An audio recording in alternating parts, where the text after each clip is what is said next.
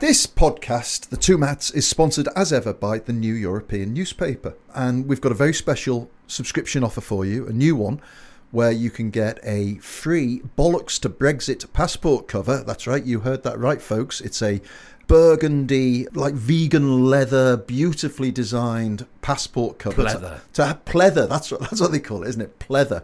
To hide your new British blue. The shame of the shame of the blue passport. And you can get your free Bollocks to Brexit passport cover free with a subscription to the New European from just £1 a week. So to take this fantastic offer, and trust me, if you like this podcast, you will absolutely love the New European, go to theneweuropean.co.uk/2mats. That's the number 2, MATTS, and there's a link in the show notes.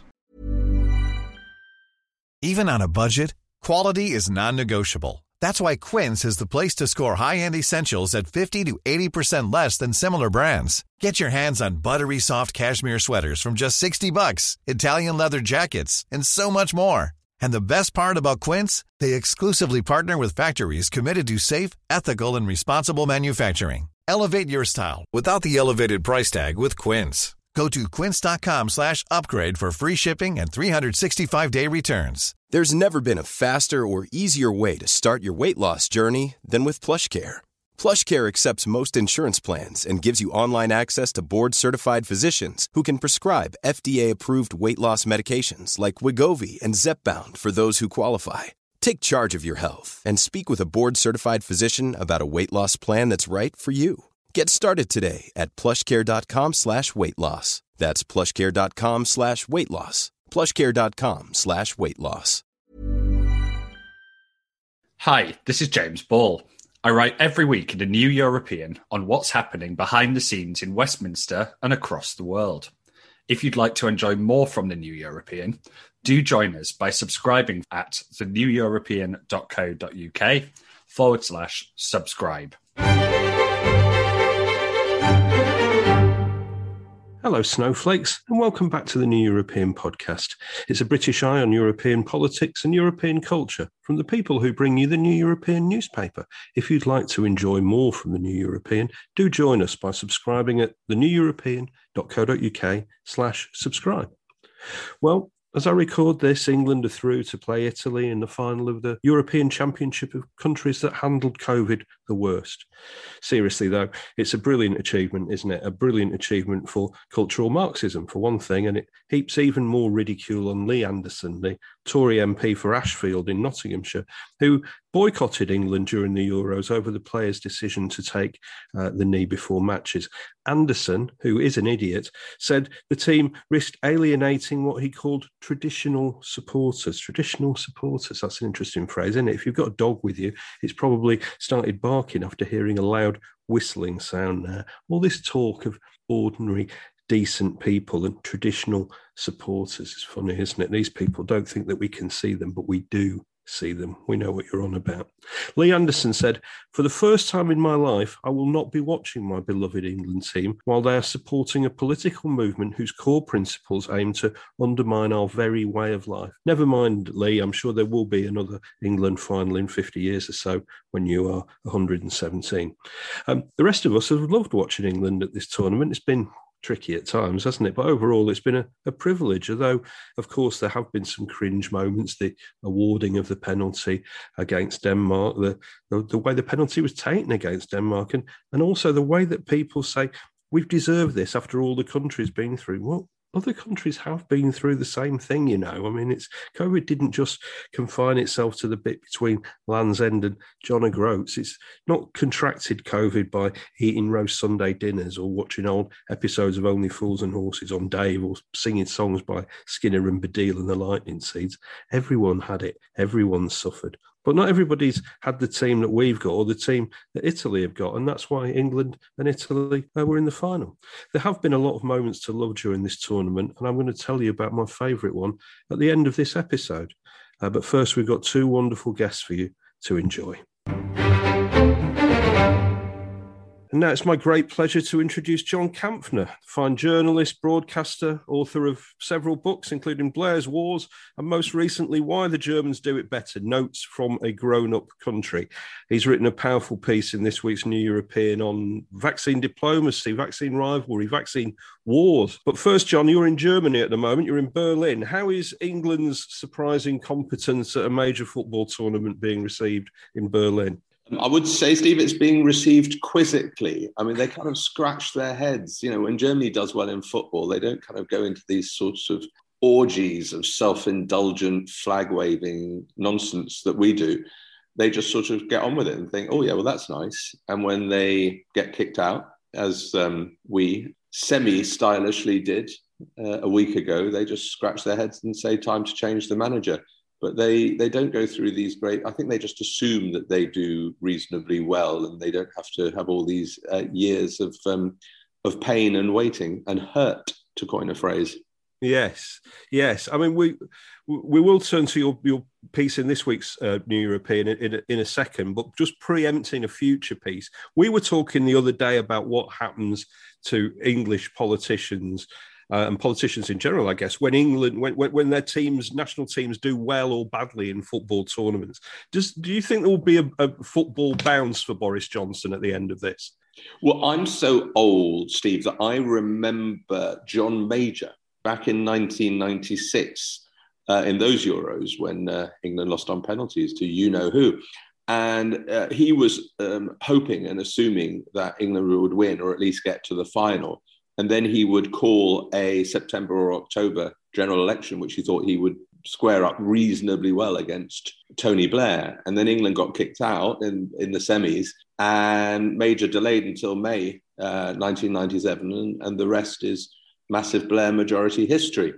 So football does have a big effect. And Boris Johnson, who was slagging off Raheem Sterling and everybody else for taking the knee and all the usual nationalistic, bigoted stuff that influences him the whole time, he had to do a quick role reversal, get out the flag of St. George. But the question now, I suppose, is whose flag is it? Is it the flag of multicultural, cosmopolitan England, or Britain, as we used to call it, sort of at ease with the world? Or is it the nasty, curtain-twitching, small islandness that Boris Johnson, with his Rule Britannia politics, in which he's probably sitting in the bath, that's a horrible thought, waving his flag and singing Rule Britannia and imagining that he's Winston Churchill. And if he thinks that these footballers, even if they're not quite his cup of tea, can deliver that for him, he'll milk it for all it's worth. God, I've mixed a lot of metaphors there, cups of tea and milking and everything else, but I think you get my point. Singing in the bath. It'd be very interesting to see what happens if there is a Downing Street reception waiting at the end of this, and whether words are exchanged about what Boris Johnson said at the start of the tournament. And indeed, he can just Marcus Rashford can plan out the next 6 months for him, I would guess, as well. No, I mean, I'm slightly sort of sceptical on that. I mean, I think you can imagine Gareth Southgate with his waistcoat. Everybody will be meticulously polite towards him and about him. And absolutely, he will get a bounce. It sticks in the craw as far as I'm concerned, with all the sort of Brexit overtones. So he will definitely get a bounce.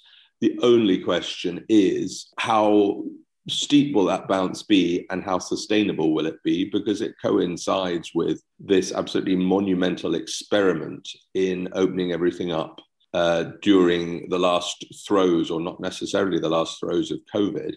If everything goes very, very badly this summer, and of course we hope it doesn't in human terms, then that will offset any bounce he's going to get from the football. Well, that leads into your piece, doesn't it? And the ludicrously named Freedom Day is nearly upon us. You've written about vaccines and the spreading vaccines, sharing vaccines around the world. How is this our idea to drop COVID prevention measures? How is that going in the rest of Europe, do you think, and around the world? Well, as far as Europe is concerned, where I am in Germany, they've got an incredibly dim view of Johnson. They've had it for a very long time. notwithstanding the great success, and it was, on the provision of vaccines earlier on this year by the UK, in contrast to the European Commission, which sort of screwed it up, there is just a view that Johnson isn't a serious individual, and his handling of COVID has been terrible, as it has. I mean, Britain has one of the highest death rates in the developed world. So yeah, the fact that he's doing this, they just think, well, that's his. But obviously it's got to read across, because with borders far more porous, and there's so much pressure on politicians to open things up, and particularly open things up for travel. And as far as Europe's concerned, it's not that they're all clamoring to come to Britain. Britain's tourism rate is not that great. They will want to be going to Spain, to Italy, to Greece, to Portugal, and there they mingle with Brits and others who've got the Delta variant, whether or not they're symptomatic. And that's when it then gets repatriated. So these figures, this absolute explosion in figures, is going to hit Europe again. The European vaccination rates are still lagging behind Britain. They're not lagging behind nearly as much as they were. In Britain, it's just over 50% double vaxxed. In Germany, it's just over 40%. So there is a catching up, and the rates are much faster on a day-by-day basis here now. So in a way, the Johnson experiment, just by the nature of travel, is also going to be their experiment as well. So everybody's going to be affected by it. But because Britain is under no constraints now, it's outside the European Union, it feels it can do what it wants. But I mean, the bigger question, which is what I was dealing with in this long piece originally, which was commissioned by Chatham House, the think tank, looking at this whole question of what has to use old language, what is the West doing in terms of provision of vaccines for the emerging economies? And the answer is virtually nothing. And it is an absolute shocker. I mean, African vaccination rates are around 2%. And here that's on first dose. And here we are talking about, they've got 65, they've got 70, they've got 75, who's winning, who's coming in second. So many parts of the world are completely exposed, with public health systems that are either languishing or pretty much non-existent. Meantime, and it's not just Britain, it's the European Union too, it's the United States, it's Canada, it's other countries, are hoarding vaccines and talking about third doses in the autumn. And what we should be doing is giving them through this facility called COVAX, which is this multinational facility originally drawn up by the World Health Organization to ship vaccines around the world, to Latin America, to East Asia, Southeast Asia, and Africa. And the original COVAX plan was only to vaccinate 20% of the world's population. And even on that unambitious target, it's lagging woefully behind. And not only is that a moral outrage, but it's also doesn't help solve the problem, because, as I said before, with porous borders, what goes around comes around. Was this kind of, I mean, it's almost a trickle-down approach, wasn't it? COVAX was always going to rely on rich countries' willingness to share their doses. Was that ever going to work? And, it seems to me that at a time when large sections of Britain and Europe are at each other's throats, America and China are at each other's throats, America and Russia are at each other's throats. I mean, there's not much international cooperation going on, is there? Was this doomed from the start, or has it come as a surprise that this isn't working?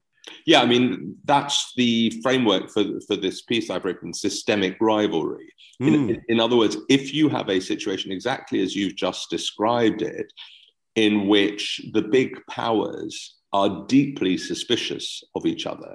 I mean, even during the Cold War, there was greater collaboration on health emergencies between the Soviet Union and the United States than there is now between the various powers. And the problem is, on COVAX, is that we're in this era not just of suspicion and rivalry, but of vaccine nationalism, in which if you are going to give a vial of AstraZeneca or Sputnik or Sinovac or whichever one it is, Pfizer, governments want to advertise it. So you'll remember that when the Oxford AstraZeneca was nearing its completion in terms of trials, Johnson wanted to get them to put Union Jacks on each packet. And thank God the pharma company told him to take a running jump. But I mean, in Europe, von der Leyen and Macron wanted to put on crates of COVAX vaccines coming from the European Union, the European Union flag with the ridiculous title, the ridiculous sort of slogan, Team Europe. You can see that Macron's obviously learned that at business school or something. And, and when the Chinese or the Russians flew in a whole bunch of vaccines to Slovakia, and we're not, we're talking right in the heart of the European Union, not a developing world country. There was a whole ceremony at this provincial airport, with Russian flags, and the deputy prime minister rocks up and thanks them profusely and this sort of thing. And China's doing it all over the place. So, there is no sense of we just give it because it's a good thing. It is we give it, and what are we going to get in return? Are we going to get trade deals? Are we going to get your raw materials? Are you going to vote for us in the United Nations next time something crops up? So we are in the midst, and maybe one shouldn't be surprised, but it's worth noting, we're in the midst of one of the most cynical approaches which authoritarians and democracies are equally adopting at the time of the most urgent need.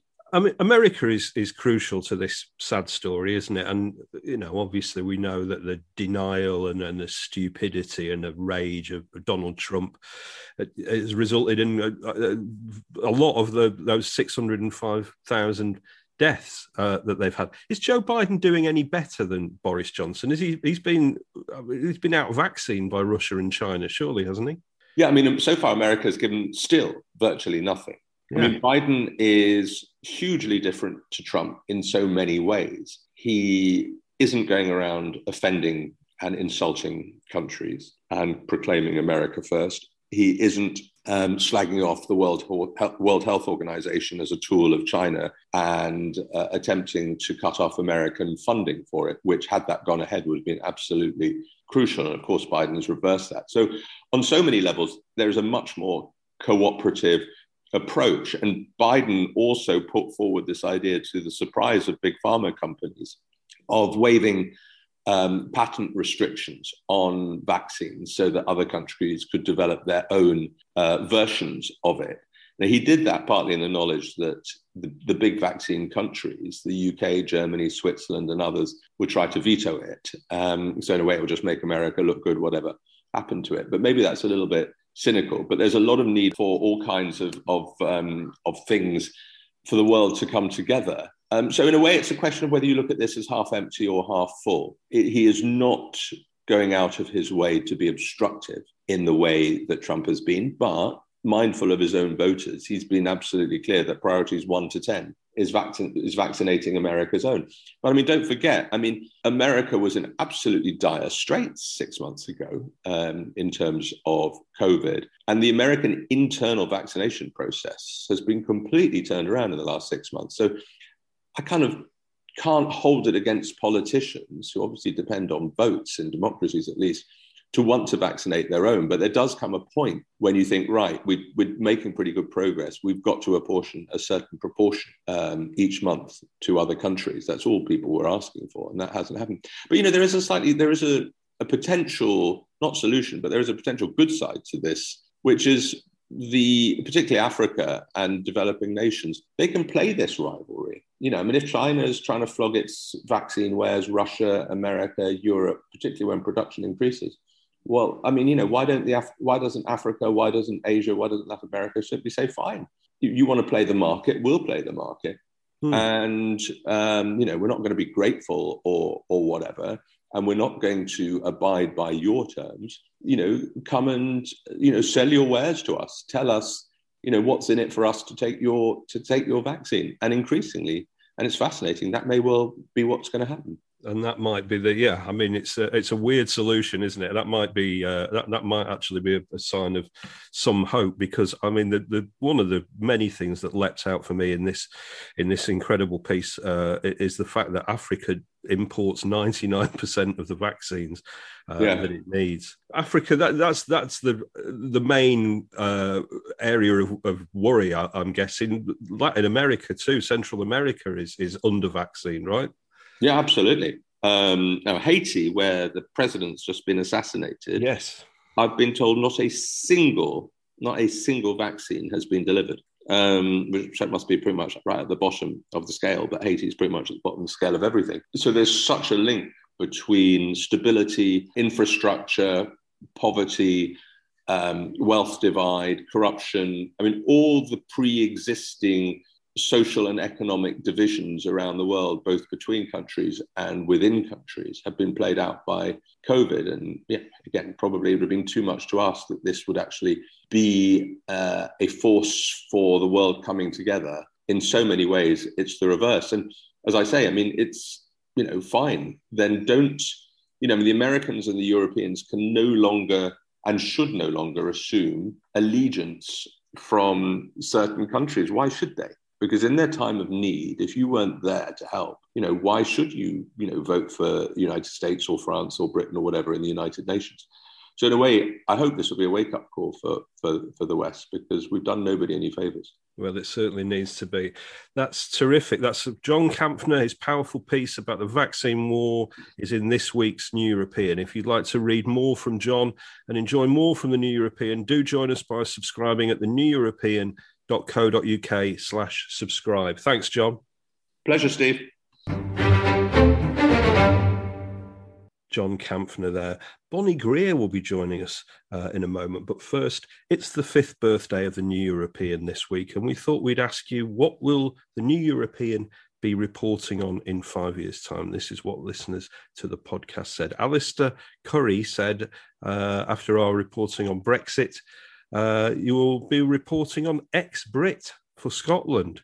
Nicholas Bannon said, in 5 years' time, the New European will be reporting on Britain's descent into totalitarianism. I'm not sure it'll take 5 years, Nicholas. Chris Walford says you'll be reporting on the spectacular fall of Boris Johnson. Well, it's coming home, Chris, it's coming home. Let's just remind ourselves once again of the headline on Ian Dunt's Boris Johnson piece last week. Let me just say, Boris Johnson's fall will come, and it will be swift and brutal. Just love saying that. That's even better than watching Raheem Sterling score for me. Couple more. What will be the New European? What we'll be reporting on in 5 years' time. Pamela Roberts says the demise of the Tory party and how monies hidden offshore have been exposed and clobbered for tax that was due. And Andrew Richard Jones says, I suspect you'll be reporting on the huge success of Brexit. The Vote Leave backers are delighted to see the UK divided, a major NATO member weakened, and the UK's international reputation wrecked. It's exactly why they've funded the enterprise. And as for the people of the UK, I wonder when they'll have worked out they were conned. Hi, this is Jason Solomons. I write every week in The New European on the best in film from Europe, Hollywood and beyond. If you'd like to enjoy more from The New European, do join us by subscribing at theneweuropean.co.uk/subscribe. Now on the New European podcast, it's my enormous pleasure to welcome the writer, broadcaster, journalist, all-round polymath and good egg, Bonnie Greer. Hello, Bonnie. Hey, how are you, Steve? I'm very well. All the better for hearing from you. Now, I know that you are not a huge soccer fan, but I did want to ask you whether you've connected with this England team in a different way, as many of us have during the Euros. Does it mean something, at this particular time in this country's history, when of the 11 players who started the semi-final, there's only 4 of them who didn't have a parent or grandparent who was a migrant into this country? First of all, are you calling it soccer for me? I'm calling it soccer for football. You. Oh, okay. Yeah. Just in case you started talking about the Kansas City Chiefs or the NFL or something. No, actually, because I tell you, soccer is until maybe 20 years ago, it was a game played mostly by girls at school. So, I mean, I played it like, thousands of years ago at school, and most women did. It was the competitive game that we were allowed to play. So it doesn't have, I think until about 20 years ago. And David Beckham really helped it a lot to give it some kind of traction. And of course, traction means that it becomes a boys' game in America. And so therefore it's, people much younger than me are really attached to what's going on now. It's quite amazing to see how it has developed in America. I mean, I remember going to America 30 years ago, and even in New York, you would struggle to find bars where major finals were on, and now you go to New York, Chicago, New Orleans, and it's kind of everywhere. They start drinking at 10 o'clock in the morning and all this kind of stuff. You live in central London. I'm imagining it's getting pretty rowdy before and after the England matches. And then you've written about the COVID protest marches in central London in this week's New European. What are your thoughts when you see these large bodies of unmasked people all mixing together? Are you horrified, or are you excited that things are coming a bit back to normal? It's kind of scary in a way, because these are people who don't have a lot of information, Steve. And you can look at them. I mean, they're not bad people. They're not evil people. They don't have any leadership. They don't have any focus except negative focus. And we're all frustrated. I mean, I've been locked down for almost 2 years. My husband's in another country, so it's sometimes I want to go out there and scream with them too, but we don't have any leadership to explain to people why this is being done to them or what's happening. And that's because it doesn't behoove the conservatives to actually explain anything to anybody. So it's good that people stay in turmoil as far as a lot of them in the party are concerned, because then it keeps their culture war agenda going, which began with Brexit, let's face it. And so this all helps them. I'm worried because people don't seem to understand or be told in a way that they understand that this virus is something that science doesn't understand yet. That's why it's called nouvelle. They don't know what it is. It's the first time that this has appeared in our species. So what they want to do is just try to keep everybody as safe as possible to see what happens. And, you get the sort of feeling, and I know it's in some conservative circles, and it's certainly in the GOP, that maybe people have to achieve a thing called herd immunity, which if your population is homogenous, that semi makes sense, but we're all different kinds of people. You can't do that here. Right. I mean, it's really interesting to get your perspective, because obviously your life, so much of your life has been in the theatre, which has been damaged so much by COVID. You're involved with museums, which have been closed by COVID. It just, I mean, to me, it feels like there are two things. It feels like it's a bit hasty to end the restrictions and send Britons, as John Campton has just been talking about, on holiday throughout Europe when we're at the centre of this. And then it does feel like, as you say, we're heading for some kind of culture war between people who are masked up and people who are not masked up. It's it behooves, it helps the papers the tabs that support the Tories and other papers that do. It keeps people busy. It's being done in the United States, and they're borrowing a lot of stuff from the United States now, which is dangerous because this country is a lot smaller. And so a lot of things can become much more intensified even than they are in the United States, which is like quite crazy at the moment. But we're at a very dangerous moment, and we don't have any leadership. So that's the problem. You've written a couple of times for us about how COVID isn't just damaging people's bodies, but it's kind of altered people's minds. What do you mean by that? Well, if we look at history, Steve, we can see that pandemics have always affected human behavior. It makes sense because our bodies are attacked. And we can't control the thing that is attacking us. So it's normal. And, if you look at the Middle Ages, you see the flagellants walking around, beating themselves up with whips and stuff as a way to get rid of the Black Death and all of that. And I think it's affecting us in the same kind of way, in the sense that, there's a lot of irrational conversation out and about. And I think we're not totally aware of it yet because we are in an age where we're being driven by algorithms. We're being driven by social media. We're being shaped by social media, which pushes the conflict parts of our brain. It doesn't push the parts of our brain where we kind of are together.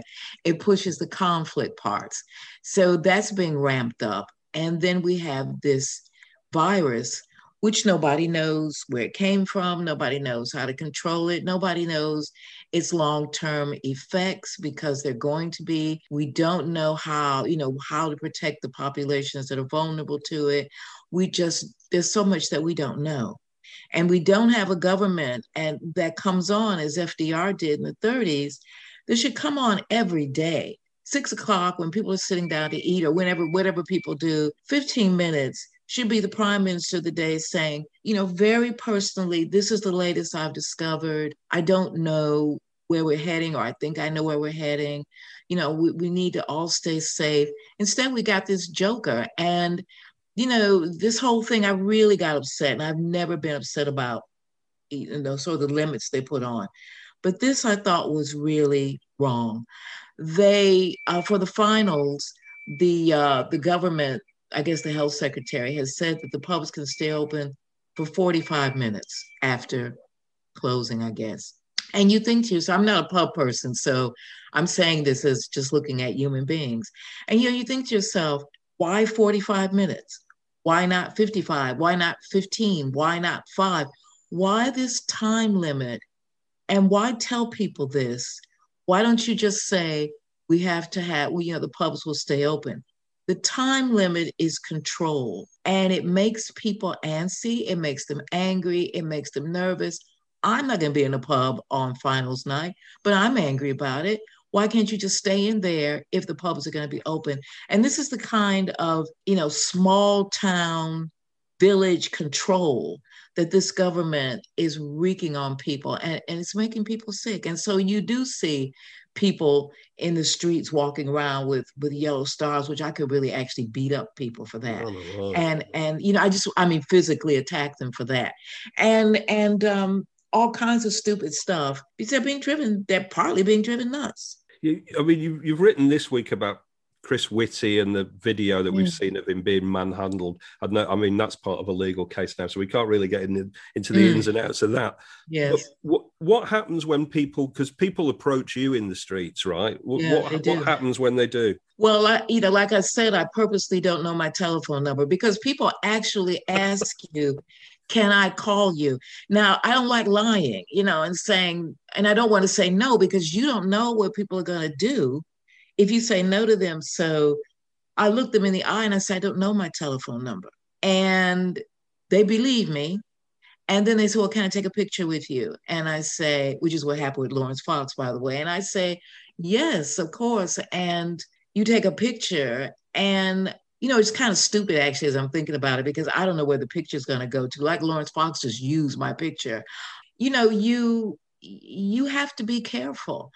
So I'm walking down the street around here and this guy called my name, and people wave to me from buses and they call my name because they think they see me on television a lot, which I'm not. Well, anyway, that's another discussion. And so then this guy calls my name, and so I'm looking around and I smile at him and I wave, and he said, you're a traitor. And I said, I thought I'd make a joke out of it. I said, well, I used to be a citizen. I used to have 3 nationalities. So which one am I a traitor to? And he just goes on and on about, you take money from the BBC, you take money from Sky. And he was serious. And, I kept moving. And he was okay, he was drinking out of a can, so I guess that was his afternoon, But people who are 100 times more prominent than me, like Chris Whitty, I mean, that was assault. And I didn't, people were talking about it online. I looked at the guy and I thought, he doesn't realize that he's assaulted somebody. And he didn't. And you could tell he didn't. So that's the craziness of where we are right now. It's it's a crazy time, isn't it? I mean, Boris Johnson remains to me inexplicably popular after the disastrous way that he's handled all of this. Maybe he's even going to get a bounce out of the football as well. A piece you wrote for us maybe about a month ago, a couple of months maybe, you wrote that Britain is fatally addicted to people like Boris Johnson, two toffs.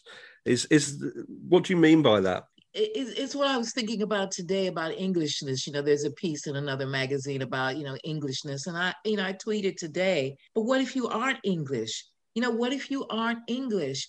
Do you have to actually be in this discussion? And anyway, I thought the country was called the United Kingdom. So it becomes, and it's always been this way. England as the biggest, the most powerful. And what really makes me nervous, I mean, Americans refer to Great Britain as England. Now, British people referring to Great Britain as England. It's not England. And this idea of Englishness, which Boris Johnson entertains, is quite dangerous because it creates a universe in which there are tropes like him, like yesterday, people were saying, what's he dressed up like? And I said, he looks like one of Queen Victoria's prime ministers. I mean, that is on purpose. So it's constantly to reinforce this idea of not only Englishness, but upper class Englishness, the betters. And it's always deep, I've found in my 3 decades here, that deep down into every British person's psyche is either a fight against the betters or an alignment with the betters.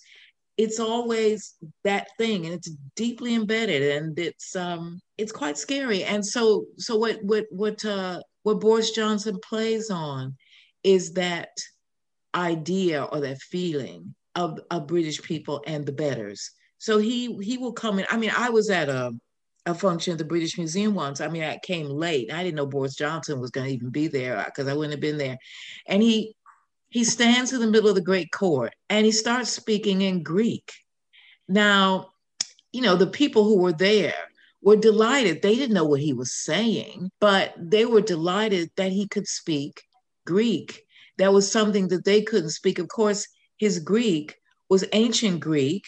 And somebody who was standing next to me said, this is awful. He's like mixing up all, but nobody knew that in that crowd. And that was the whole point of the whole thing. He could speak Greek. He can speak French. He speaks it like Winston Churchill did, deliberately with an English accent. That's deliberate. So it's all of this kind of stuff that we're moving into right now, Steve, that is very dangerous. Shall we end by talking about another big blonde baby then? Because obviously, oh my God. I don't think we can have a conversation without mentioning Donald Trump. I mean, he's still looming large, isn't he? Like this horrible shadow over half of your country. He's suing Twitter now. He's suing Facebook. He's suing Google. I saw yesterday. Maybe he'll sue you next, or maybe he should sue his barber, I would say. Well, actually, but he should give an award to his tailor, as my husband says. It's like this big fridge of a man who's in these gangsters. But we can't ignore Trump because, let me give you the equivalent. It's like if Nigel Farage was able to go on Twitter and get a mob to march on the House of Commons and hold its siege while the MPs are sort of like scurrying for safety. The police are trying to hold, the Met's trying to hold them off. And the police who guard the Houses of Parliament trying to hold off this mob who could be armed, who could be high. Nobody knows. So what you do with a guy like that is you keep him off social media. You just keep him off. And the second thing is you can't stop talking about him because he still has people in the country who are saying Nigel Farage is right. We need to come together and do what Nigel Farage said. So that's Donald Trump in the United States right now. I don't think we would have been far off that if maybe if Parliament had voted for a second referendum, that would have happened. What do you think happens next to Donald Trump? Do you think he'll try to run again? Donald Trump is essentially, he's got two sides. I'm going to write about that this week. One is that he's extremely lazy. Donald Trump is lazy. He doesn't do anything. Everybody does everything for him. Everybody knows that, and they've been knowing it forever. The other thing is that he's a father's boy. He's a daddy's boy. His daddy told him, if you lose, you're nothing. I mean, I'm paraphrasing it because it was rougher than that. And so for Donald Trump, losing is an existential crisis. It's not just, okay, I lost and, I lost the House, I lost the lower house, I lost the upper house, I lost the executive. No, this is an existential crisis for Donald Trump. He can't let this go. So we're going to see him, whether he runs or not. If he does, he's going to get the same coalition against him that Biden was able to get together in 2020. And that's going to be the coalition of African-American women, white suburban women, and Hispanic women. We got rid of him, and we're going to do it again. That's a wonderful note to end on.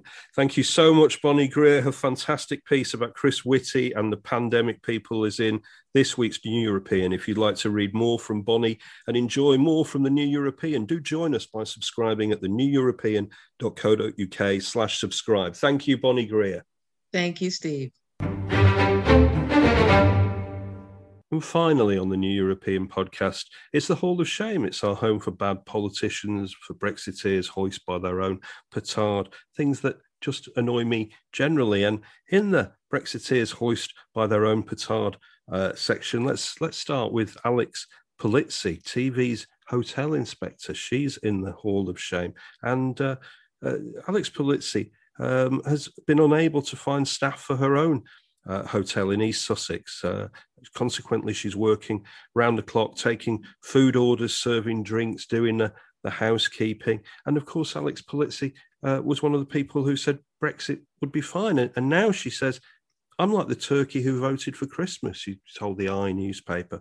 She said, Brexit has caused us enormous problems with recruitment. We had forgotten how much we relied on these enthusiastic young professionals from hospitality schools across Europe. It's interesting use of the we there, isn't it? I'm not sure we, as in the people listening to this, had forgotten about how much we relied on those enthusiastic young professionals. It's certainly a far cry from pre-referendum times when all Alex Polizzi had to serve up instead of breakfast were glib one-liners like this one. She said, the European Union reminds me of an overpriced, badly run hotel. And all I can say to that is that a room at her new hotel with her running around doing everything costs £190 per night. Let's turn back to the football then. And I, we've gone through this podcast. I do need to apologise to people who don't support the England team for going on about the England team. I know there's a lot of it about at the moment, but let's do it. Paul Joseph Watson, the right wing blogger, I'd like to put him in the Hall of Shame. June the 10th. He wrote this: England will exit Euro 2021 early if Gareth Southgate maintains his absurd take a knee stance. It divides the fans and demoralises the players. We considered a career as a psychic, Paul. And John Redwood is in the Hall of Fame after the semi-final victory against Denmark. He tweeted this: brilliant England win. Great for the UK. Great for the most ignored and understated country in our union. Even the BBC has to mention England today. Yeah, it's been ages, hasn't it, since England, the English team, English people, things that happened in England actually got a mention on the 9 o'clock news. And although I'm happy about it, again, why is it great for the UK, John?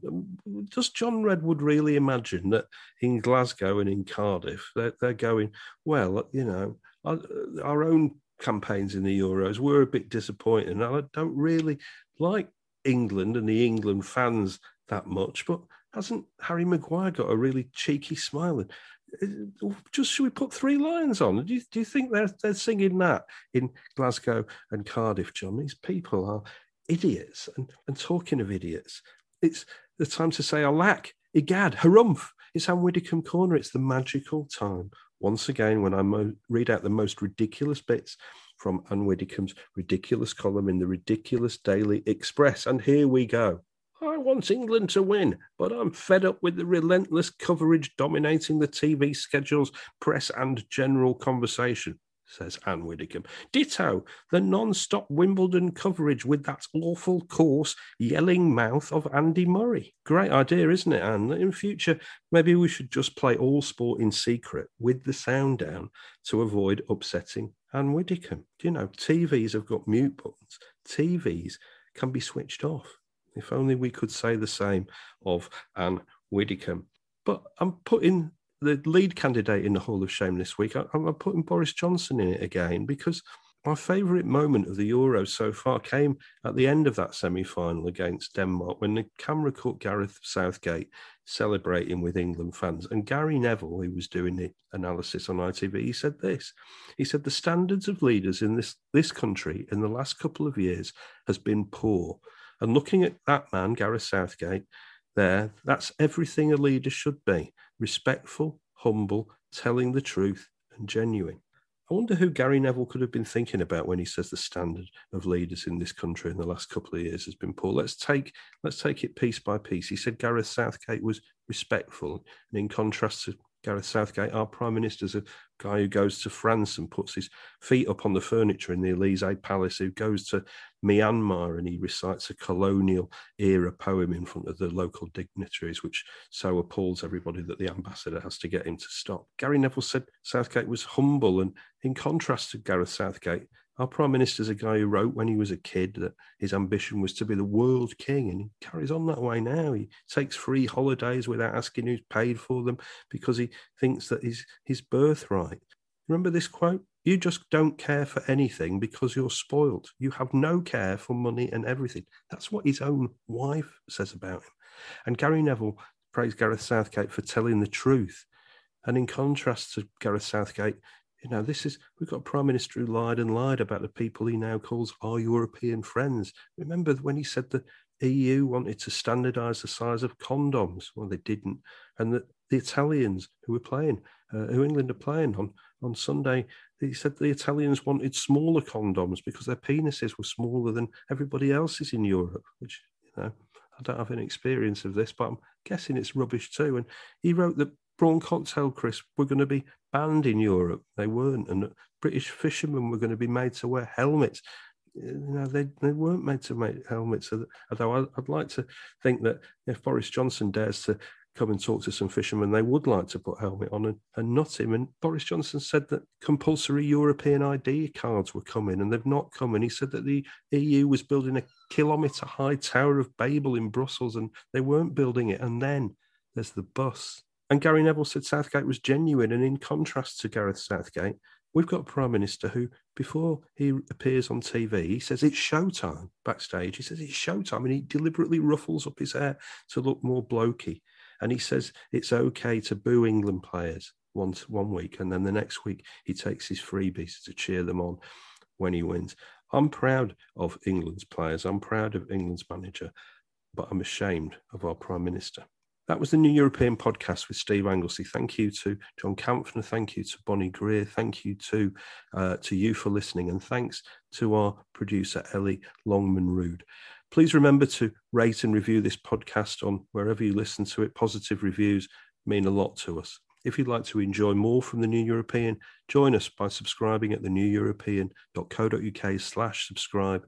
You can join our Facebook readers group. You can follow The New European on Twitter at The New European. You can follow me on Twitter at Sanglesey, SANGLESEY. Until the next time we meet, so long, snowflakes.